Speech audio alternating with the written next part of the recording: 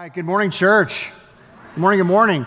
We are in the second week of a series in 1 John where we're going to be going through the letter that John, the apostle, wrote to this church in Ephesus, and we're calling it With Feet on the Ground. And if you've got your Bibles, go ahead and turn to 1 John chapter 1, the first three verses, Bible or your Bible on your phone. Last week, we got into the very first part. We got all the way to the end of the first verse, which was a massive accomplishment. This week we're going crazy far. We're going all the way to verse 3. And so I'm psyched about that. But the thing that this is all about is John. John is this guy, as we talked about last week, who is called the son of thunder. Him and his brother were the sons of thunder. And so you've got this combustible, this possibly angry or outrageous, but at the same time, he's not just that. He's not just passionate, but he's also a pastor and a poet. And he's this crazy dichotomy of a guy. And he self-identifies himself as like best friends of Jesus. And he's the guy who's super tight with Christ. And the thing that John is getting across is this. If you miss Jesus, if you don't get Jesus right, it's going to mess your life up. Not just your theology, it'll mess up your life. Because getting Jesus right is absolutely imperative. Because there's people at the time who are like, we believe that he was a man, but I have a hard time making that mental, logical leap that he's actually God too. And that's what you seem to be propagating, John, that he was both man and God. And John's like, yeah, that's absolutely right. 100% God and 100% man. And if you don't get that right, if you miss out the fact that he's God, it's not only going to mess up your theology, it's going to mess up your whole life. It's going to mess up the way that you deal with other humans and everything else. The Gnostics, people who are practicing docetism, this idea that, yeah, he looked like he was really man, but he was really all God, and he just appeared to be like in man-like, like a phantom or something. But there's no way that God would literally and physically actually suffer, or God would literally and figuratively take on human flesh, or God would literally and figuratively, or not literally and figuratively, that God would actually literally, not figuratively, die on the cross. That's impossible. God would never do that. And John's message to them, to the Gnostics, was like, no, you guys don't understand. If you miss out on Jesus, if you miss on the fact that he is all God and all man, you will not only wreck your theology, you're going to wreck the rest of your life. And so throughout the whole book, he's talking about how if you get the God-man Jesus right, it will impact the fusion of your obedience and your choices, and it'll affect actually your life, and your life will actually be hallmarked by love. When people see you, even people who can't stand Christ, even people who can't stand Christians, when they see you, they'll have a picture of God with his feet on the ground. Very much like what Jesus was and what Jesus was doing. So last week we jumped into it. We got into the beginning, which is the foundation of our love, which is the Word. The Word is this like fancy Greek thing that John threw around, talking about Jesus as being logical and the rational reason behind our faith. That our faith just isn't like believing in some like happy thought or happy story, but that Jesus was rational and real and concrete, not abstract. And on top of that, the foundation of our love is what we're going to be getting into this week as being an event. That our faith and actually the outpouring of our faith and love is not built and based around even the fact that we can stand on what God's word says. It's actually built and based around something that happened that was before even the New Testament was written. The first followers of Jesus were blown away, not because they could quote the book of Galatians, because the book of Galatians wasn't yet written. The reason that they were blown away is because of an event that took place.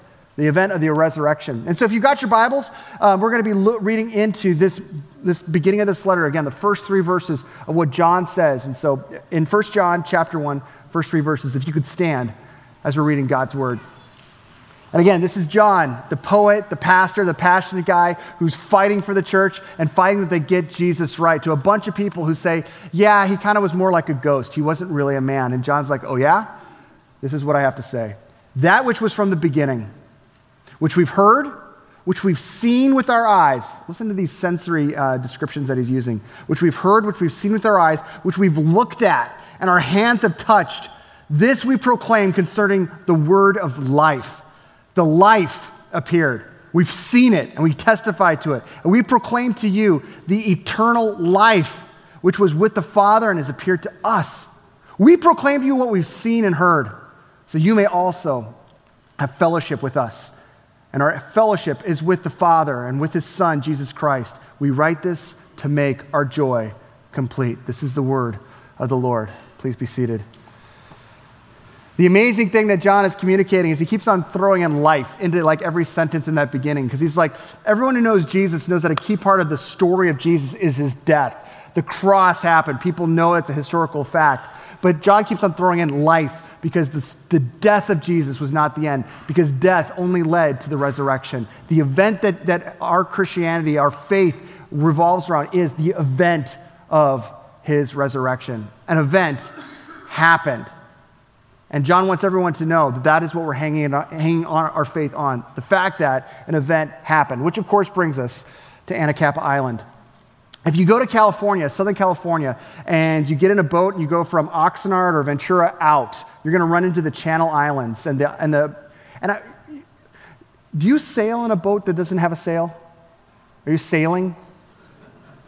You're not driving? I don't even know what it is. You're going really fast across water. And you get over and you bump into the island if you keep going west. And you run into the Channel Islands, and the island that we went to was Anacapa Island, because it was the only one that had seats on it to go to any one of the Channel Islands. And you get to this island, and it's like an aircraft carrier, okay? It's like just like this rocky thing. It doesn't even have a shore to land on. You basically come alongside one of the cliffs, and they let you out of the boat, and you climb up the series of stairs to get up to the top. And once you get up there, it's gorgeous. I mean, yeah, it's an aircraft carrier, and yeah, it's rocky, but it's just beautiful. There aren't any trees, though, on the whole island. The vegetation is really, really sparse. It's more like a desert out in the middle of the ocean, the Pacific. And again, it's beautiful with the exception of one notable thing on the island, and that's seagulls. Thousands and thousands and thousands and thousands and thousands and thousands and thousands of murderous, bloodthirsty seagulls. Like, you think about seagulls, and they're not Anacapa Island seagulls. Seagulls are like, oh yeah, they're like the rat of the sky, right? They just like float around. They want your sandwich. That's about all you're. And if you run up, they'll run away. They'll fly away, and that's about it for seagulls. You want to know where those seagulls are born? A majority of Southern California seagulls are born on Anacapa Island, where the seagulls are murderous. And as soon as you get off the boat, they warn you, listen, they are everywhere. If you don't believe that they're everywhere, look at any section of concrete on the island and you recognize the fact seagulls, thousands upon thousands of murderous seagulls are all over the place looking for people upon whom they may poop. But not only that, they are attacking. They tell you, and I'm not kidding you, I'm not exaggerating, when you get off the boat, they say, don't look at the seagulls in the eyes. Like what someone would tell you about like a gangbanger. Don't look at them in the eyes. They're talking about birds. Don't look at the birds in the eyes, because they will freak out and they will attack you. Alfred Hitchcock had no idea how terrible his vision was. I don't know if he ever went to Anacapa Island. Had he would have made the birds scarier. Because when you're walking around, and sure enough, it happens, you're walking along and you look at a bird funny, and all of a sudden it gets up, and it's like, it's flapping its wings, and then it gets up high above you so you're not seeing it, and it comes behind you and pecks your head. Yeah, I know. And you're doing nothing. You're just walking. One time, we're avoiding them as much as we can, and we're just walking like, this is a great vacation, this is a great vacation. And I get talking with another tourist. My family keeps on walking because I get embarrassing, so they just left me. And as I finished talking with a tourist, I realized, my family's down the trail, they're down the path, I got to go catch up with them. If you want to catch up with your family, what would you do? Yeah, that's what I thought. What happens when you run at birds? What happens? Fly away. Except for Anacapa Island. Anacapa Island, these birds, all of a sudden, they look at you and go, oh yeah? You want to run, homeboy? Come on, bring it on. And all of a sudden, these birds start getting up, and literally 5, 6 of these birds are dive bombing me, and you're supposed to put your hand up like this. I don't know if it's like, I'm volunteering, just kill me. Just kill me. And they're just like swooping down, and I really thought, I don't think I'm going to die here, but I will not return to Illinois the same way. Yeah. Now listen, if you're going to attack me, that's one thing. But if you attack my children, my boys, especially my little boy Cohen, that is hilarious.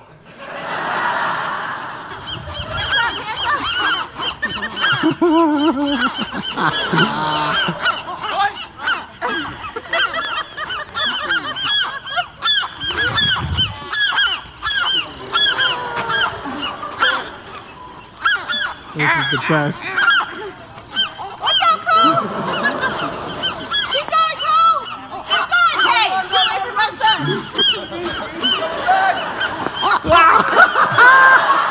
I can watch that all day long. Now, why? There's a reason. Why are the birds of Anacapa Island so psychotic? Why? Why is it that they warn you of these birds as soon as you get out of the boat and let you know that these birds are not like the other birds that you've seen on the shore? These birds are psychotic. Why would they say that? What is the motivation behind their psychosis? Their home? It's their home? Okay, that's one theory.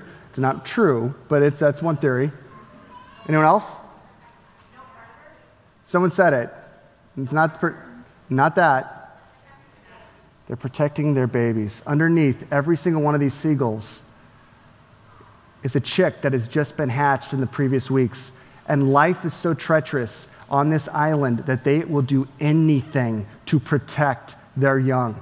Their young have got predators all around them, including other seagulls. And so what they're doing is they are going bananas psychotic to protect. And if you look at them wrong, they're like, dude, don't even mess. I will peck your head off. Why? An event happened. An event happened. Because that event happened, it led to a total change in the gull's behavior. John is making the message very clear. An event has happened. Okay, look, before, you want to see something? Luke, the historian Luke, censored zilch about how messed up and cowardly we were as disciples of Jesus. He showed every flaw we had without even being embarrassed about it. But if you read Luke's sequel in the book of Acts, all of a sudden you see a different set of people. Why? Because an event happened. And because an event happened, it led to a total change in Jesus' followers' behavior. And John is like, that was me. I'm not telling you this because I'm trying to start a religion. I'm telling you a reality that altered my life. We were freaked out, cowardly, ignorant people before, and we started a movement built and based around an event that took place that we know to be true. If it wasn't true, we would not allow ourselves to be killed. We would not allow our families to be tortured. We would not allow our businesses to be run out of town. The event happened, and that's critical to everything else that's taking place in our life. And so because of that, we recognize that if you start looking at the book of Acts, you can see how important this event is.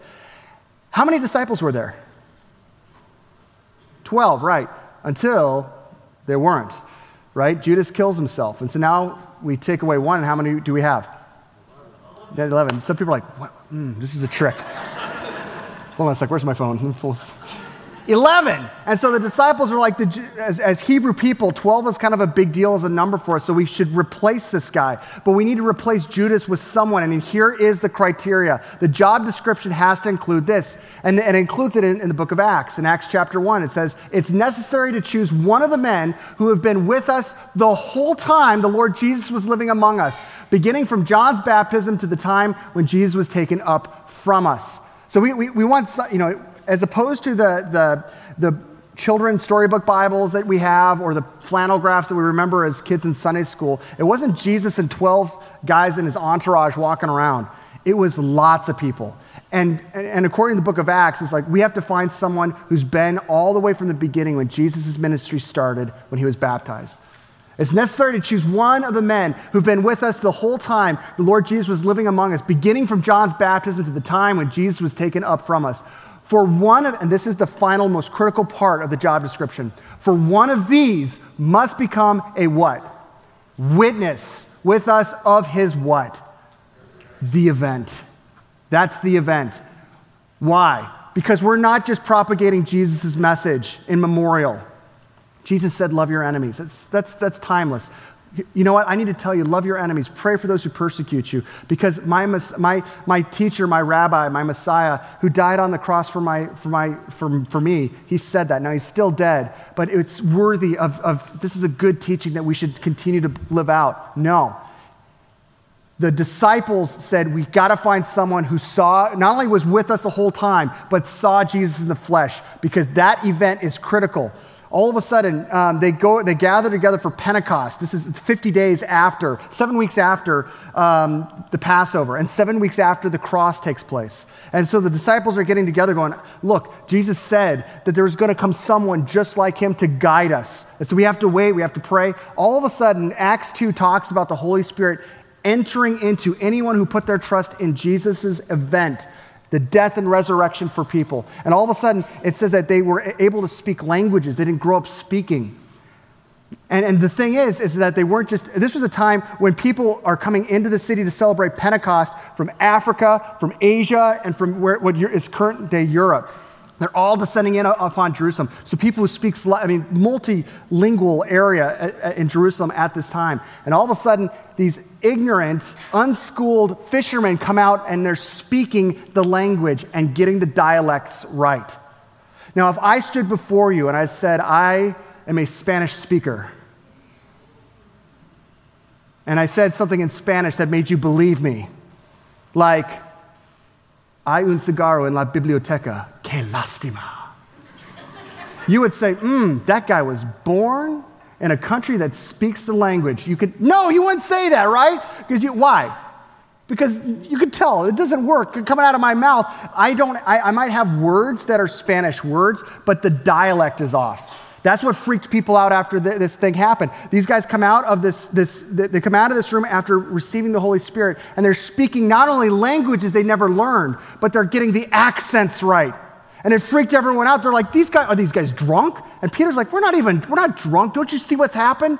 The Jesus that all of us, we're celebrating Pentecost, but the Jesus who created everything in creation, he is the one who we put on a cross. You put on a cross. He died. And then he says this. He says, God raised this Jesus to life, and we are all what? Witnesses of it. The event happened. Why am I telling you this? Because the event happened. They go from there, and they see this guy that's this lame beggar, and they heal the guy. The crowd freaks. Why are they freaking? Well, you just healed a guy. That's amazing. You think that's amazing? Were you guys around 7 weeks ago? You guys know what happened. You guys put Jesus on the cross. And then he says this to them. You handed him over to be killed, and you disowned him before Pilate. Though he had decided to let him go, you disowned the holy and righteous one and asked that a murderer be released to you. You killed the author of life. So he just totally gives them a massive guilt trip. But this is the cool thing about the gospel. The gospel is never a guilt trip without hope. It's never shame. And all of a sudden he says, you did that. You did that. You guys were around. You guys were the one calling for Jesus' crucifixion. You killed the author of life, but God raised him from the dead. And wait for it, we are all what? Witnesses of this. The event happened. All of a sudden the Sanhedrin hears about it, the religious elite, and they're freaking out. They're like, I thought we killed Jesus 7 weeks ago, and we're still dealing with the Jesus problem. And these guys are now healing people that other people are witnesses of the healing. I thought that we were all there with that sketchy jury that we had, right? Right? Yeah. Why is this still a problem? So they bring in the guys, and they say, then they called them in again and commanded them not to speak or teach at all in the name of Jesus. But Peter and John, the guy who's writing the letter that we're studying, Peter and John replied, which is right in God's eyes, to listen to you or to him? And I love that. It's almost like, look, we're so dumb. We're just fishermen people. You guys are religious. You tell me, is it more religious to obey you guys or God? You be the judges. As for us, we can't help speaking about what we have what? Seen and heard. These are event-based, fact-based things. This isn't like, I'm believing this because my grandma told me about it. I'm believing this because I could quote you a Bible verse. They're like, this is an event that we experienced. We encountered this. And so they're like, look, we're going to let you guys go, but seriously, just shut up about Jesus. And so okay. They go on out and they start talking to people about Jesus. And the Sanhedrin's like, oh, what are these guys? Bring them back in. And so they bring them back in, and all of a sudden, Peter and John and the other guys are there, and they're like, look, guys, you're going to make us guilty of your blood. We don't want to kill you. I don't want to kill anybody. I will. I don't want to, though. And so then this is what Peter says. Peter and the other apostles replied, "We must obey God rather than human beings. The God of our ancestors raised Jesus from the dead, whom you killed by hanging him on a cross." He's not saying here the theological reality of Jesus died for the sin of mankind. I mean, it's true, but he's not saying that. He's like, you did it. It was your guys' unjust court system. It was your manipulation that caused Jesus to be killed. You did it. The God of our ancestors raised Jesus from the dead, whom you killed by hanging him on a cross. God exalted him to his own right hand as Prince and Savior, that he might bring Israel to repentance and forgive their sins. We are what? Witnesses of these things. And so is the Holy Spirit, whom God has given to those who obey him. And the thing that's so cool is this, is that all of a sudden the guys are like, that's it, we're going to kill him. Who's ready to kill him? And everyone's like, me. And then all of a sudden, this old guy comes out of the shadows named Gamaliel. Gamaliel is this like teacher of the law, and he's like, guys, don't kill him. Christianity will never see the light of day into the 2nd century. Every movement that starts with some rogue rabbi gets all hot and cool, and then all of a sudden, someone finds out on Facebook that there's something cooler, and they move on to that one. Beat him, but don't kill him. Yeah. And all of a sudden, they're like okay. And so that's exactly what they did. And so they take, and the thing is that they do to Peter and John and the disciples that were there, basically what they did is like, we're not going to kill you, but we're going to murder your ability to have future employment. We're going to whip you so that there'd be scars on you. If you want to do a background check, Andy Stanley said this is so poignant. If you want to do a background check in the 1st century, you didn't look at a person's references. You actually just went to their back. Their back was their background check. Because if someone took off their shirt, you could see, oh, I see, you're either a criminal or a slave. Either way, I can't trust you. Look at your back. Look at the scars. And so they are whipping into their back the inability to provide for their families. That'll teach them. And the disciples left that place, and they were so bummed out. They let all their friends know how sad and depressed they were. They're like, this is it, man. I'm never going to, if Jesus lets this happen to me, forget it. I'm over this. No, that's not what happened. All of a sudden, you see this happen right in the next verse after they get beat up. This is what happens in Acts chapter 5. I love it.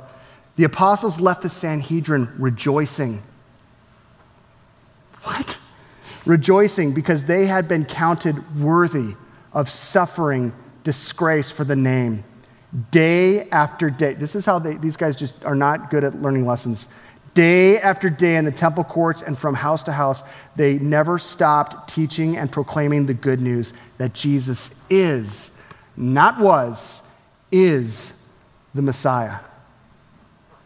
Their faith was so strong because it was rooted in an event that took place, the resurrection. Now, the thing is that thinking people today, we have to look and be honest about the fact that, yeah, that was a long time ago, though, like literally 2,000 years ago. And any thinking person, certainly any thinking atheist or agnostic that you know, and maybe that's you, maybe you're here today and you're like, look, I like the idea of Jesus. I like the idea of his teachings. They're good. I like morality. I'm not against morality.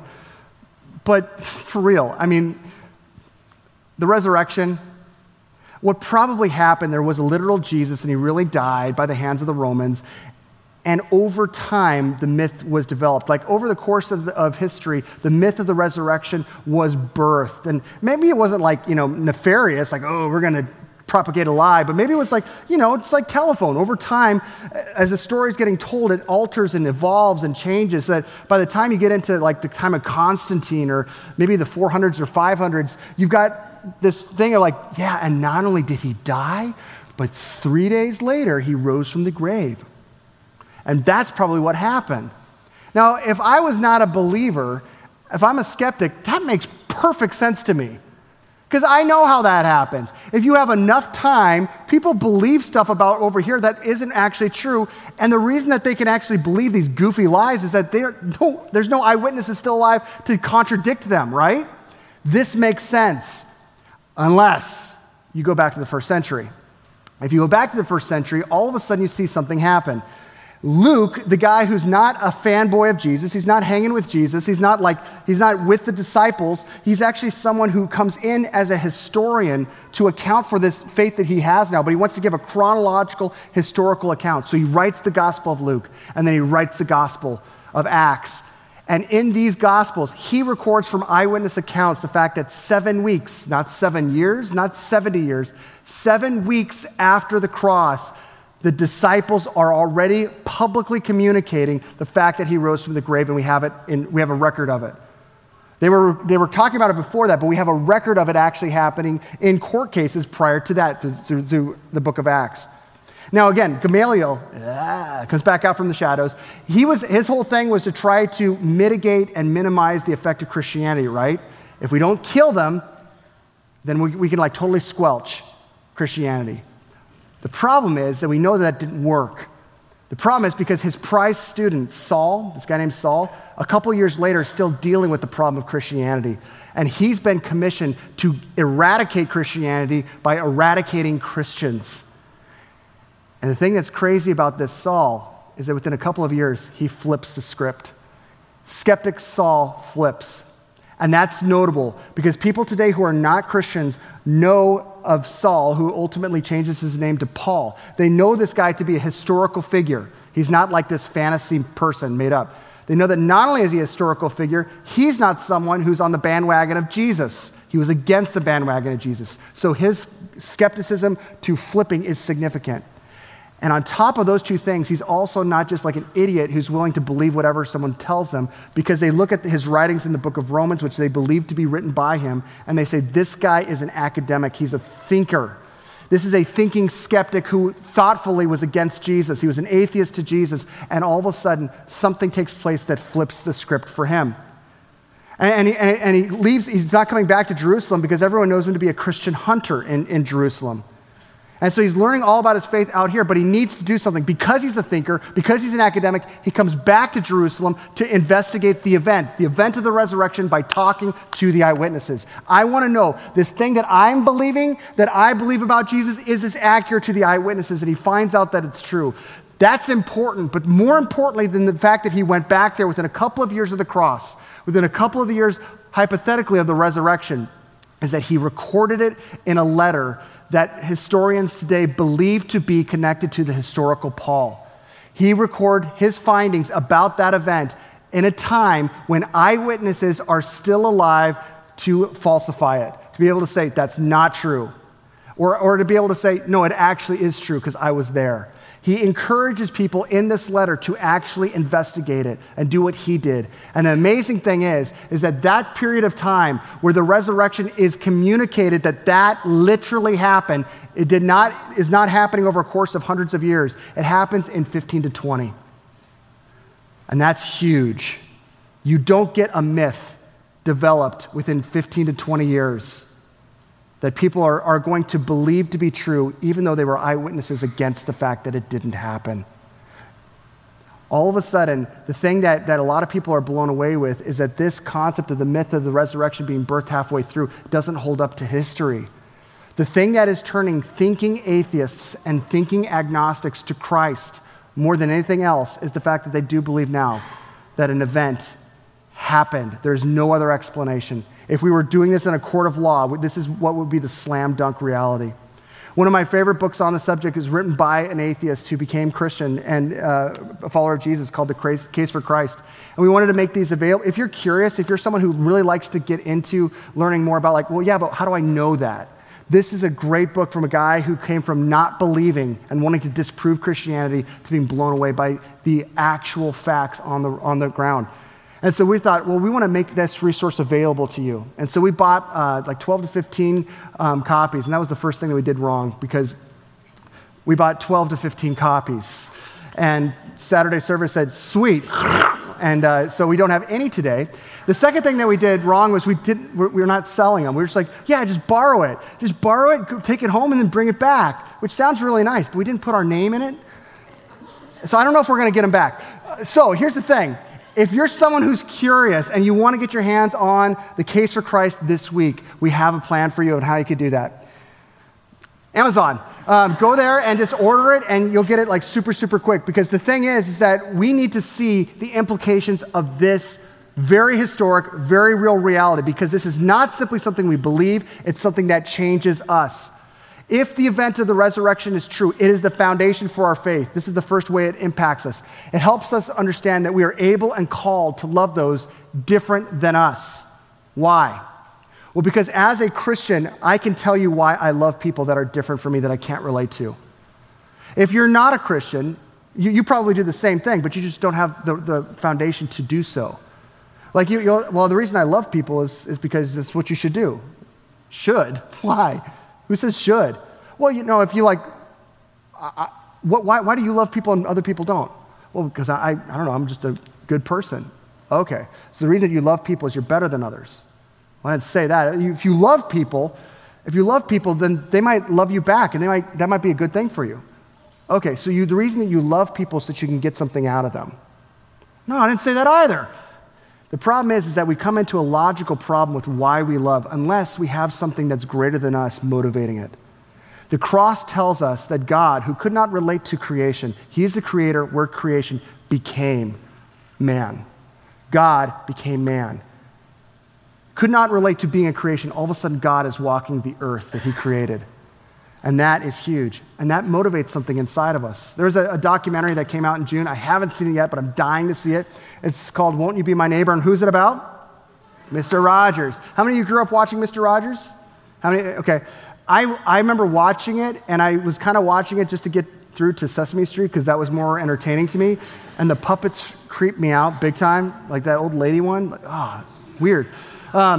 But the thing that was amazing about this guy is that Mr. Rogers was he was an ordained Presbyterian minister.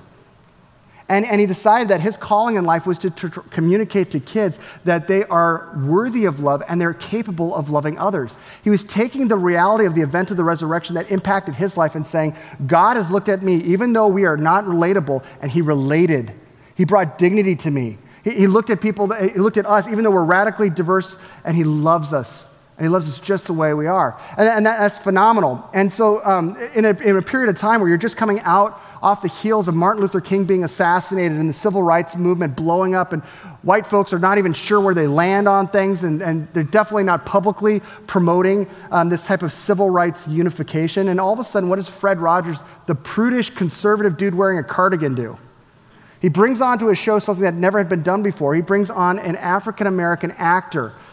That was not done. I can't even believe that wasn't a thing. That people wouldn't do that with children's programming, but they wouldn't do that with children's programming. But he brings on Francois Clemens, and he makes him Officer Clemens. Francois grew up in the ghetto, and he says that in the ghetto, he said, I had a very difficult idea towards white people, but specifically police officers. What does Fred Rogers cast Francois Clemens as? Officer Clemens. If Mr. Rogers' neighborhood of make-believe has one officer, it was going to be the African-American Officer Clemens, that he was going to be someone that Fred Rogers would invite into the house and he would love.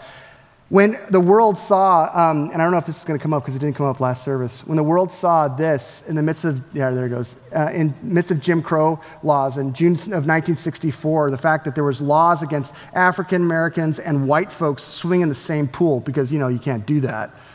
All of a sudden, there was a protest staged at the Monson Motor Lodge, and where black folks and white folks were going to swim together intentionally. And the manager, a guy by the name of James Brock, decided to come out and pour acid into the water.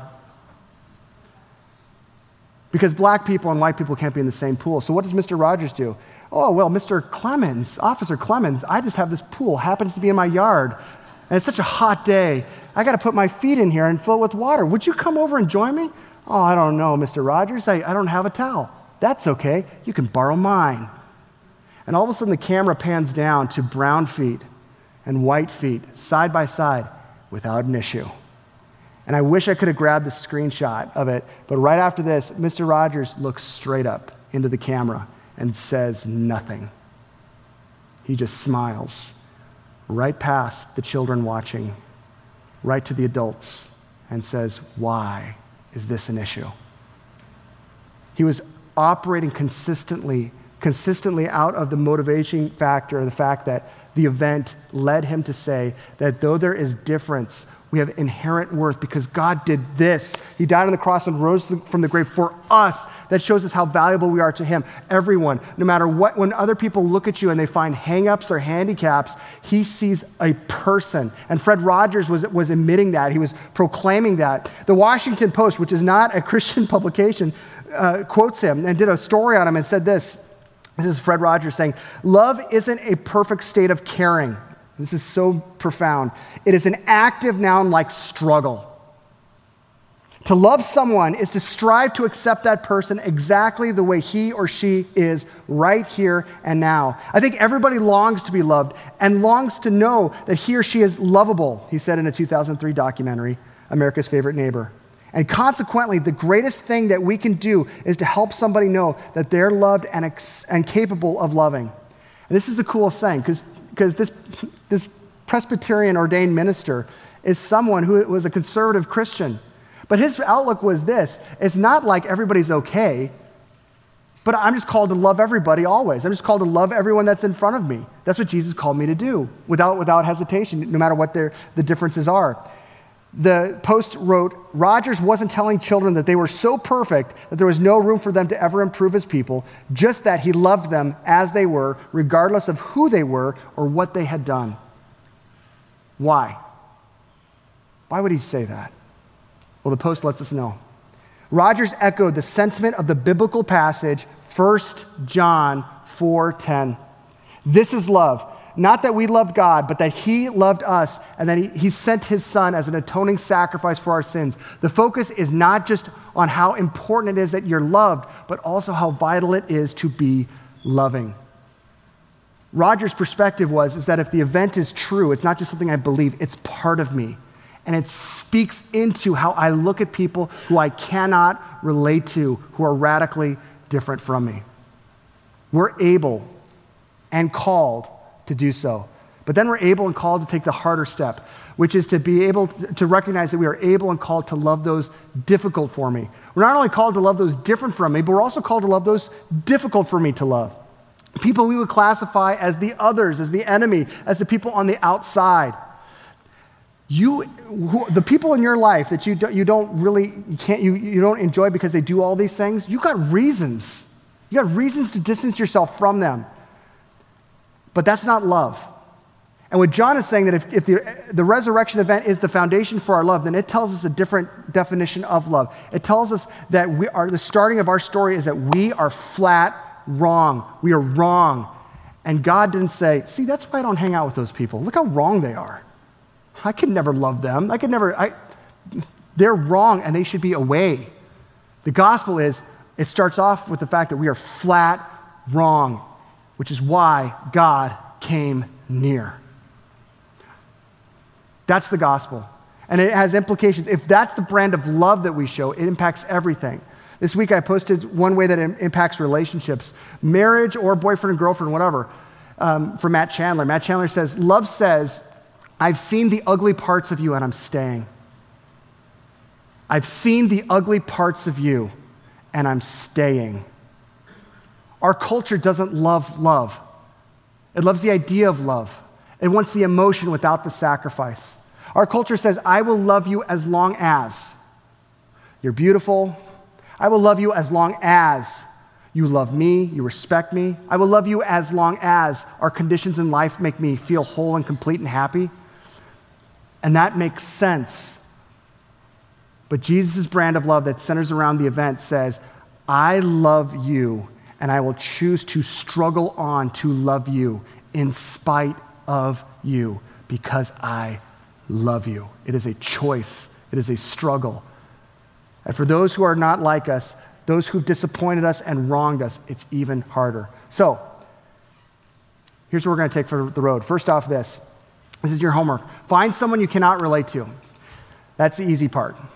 Because if you look in the row that you're sitting in, if you're looking at the people who live in your house, you can't relate to them. Like, "Oh, why don't they understand me?" Find someone you can't relate to. That's the easy part. But then, love them the way that you want Jesus to love you. Find someone you can't relate to and choose to love them the way you want Jesus to love you. So that means that as you're going out into your car, you're going home, you're going to work, find someone that you've been avoiding because you know that they're different from you. They look different from you. They vote different from you. They're on the wrong side of the aisle than you. They're just different. You don't get them. You don't get their culture. You've got amazing jokes about them that are hilarious, but they're wrong. And you find these people that you don't relate to and you choose to love them. Love them the way that you want Jesus to love you. Once you've done that, take the next harder step. To find someone that you think is flat wrong. And again, that's the easy part. Because you know people that you're like, you're not just flat wrong about one thing, they're flat wrong about multiple things. Find someone that you find is flat wrong and choose to love them the way that our Savior, who loved us when we were flat wrong, has. Find someone who you think is flat wrong and love them the way you want Jesus to love you. I'll tell you what, if you live this out, this will be the adventure of your life. You could live out these 2 action steps and everything would be different in your world. Your family has been waiting for you to do this for a long time. Like begging for 1 and 2 to take place. The people at your work would flip out if you actually fleshed this out. Kids, if you're still in the house, junior high, high school, if you actually live this out with your parents, because what will take place is this. People in your world who don't know Christ, who don't care about Christ, will have a picture of Christ in you. When you're living this out, they will have a picture of God with his feet on the ground. Amen? Let us live that out for his glory. Let's stand for prayer. Lord Jesus, we don't want to do this. We have no interest in doing this.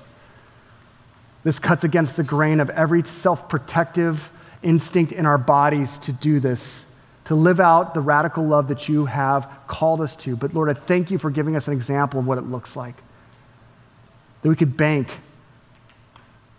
on the fact that you did that for us. Lord, I pray that you assist us in the task as we get into the parking lot and we go home to live out that kind of love with people who are different from us and people who are difficult for us to love.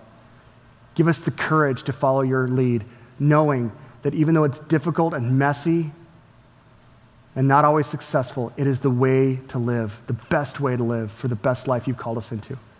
And as the world that we live in shifts and changes because of that brand of love, we will give you the thanks as being the author of it. It's in your name that we pray. And all God's people said, amen. Amen. See you next week.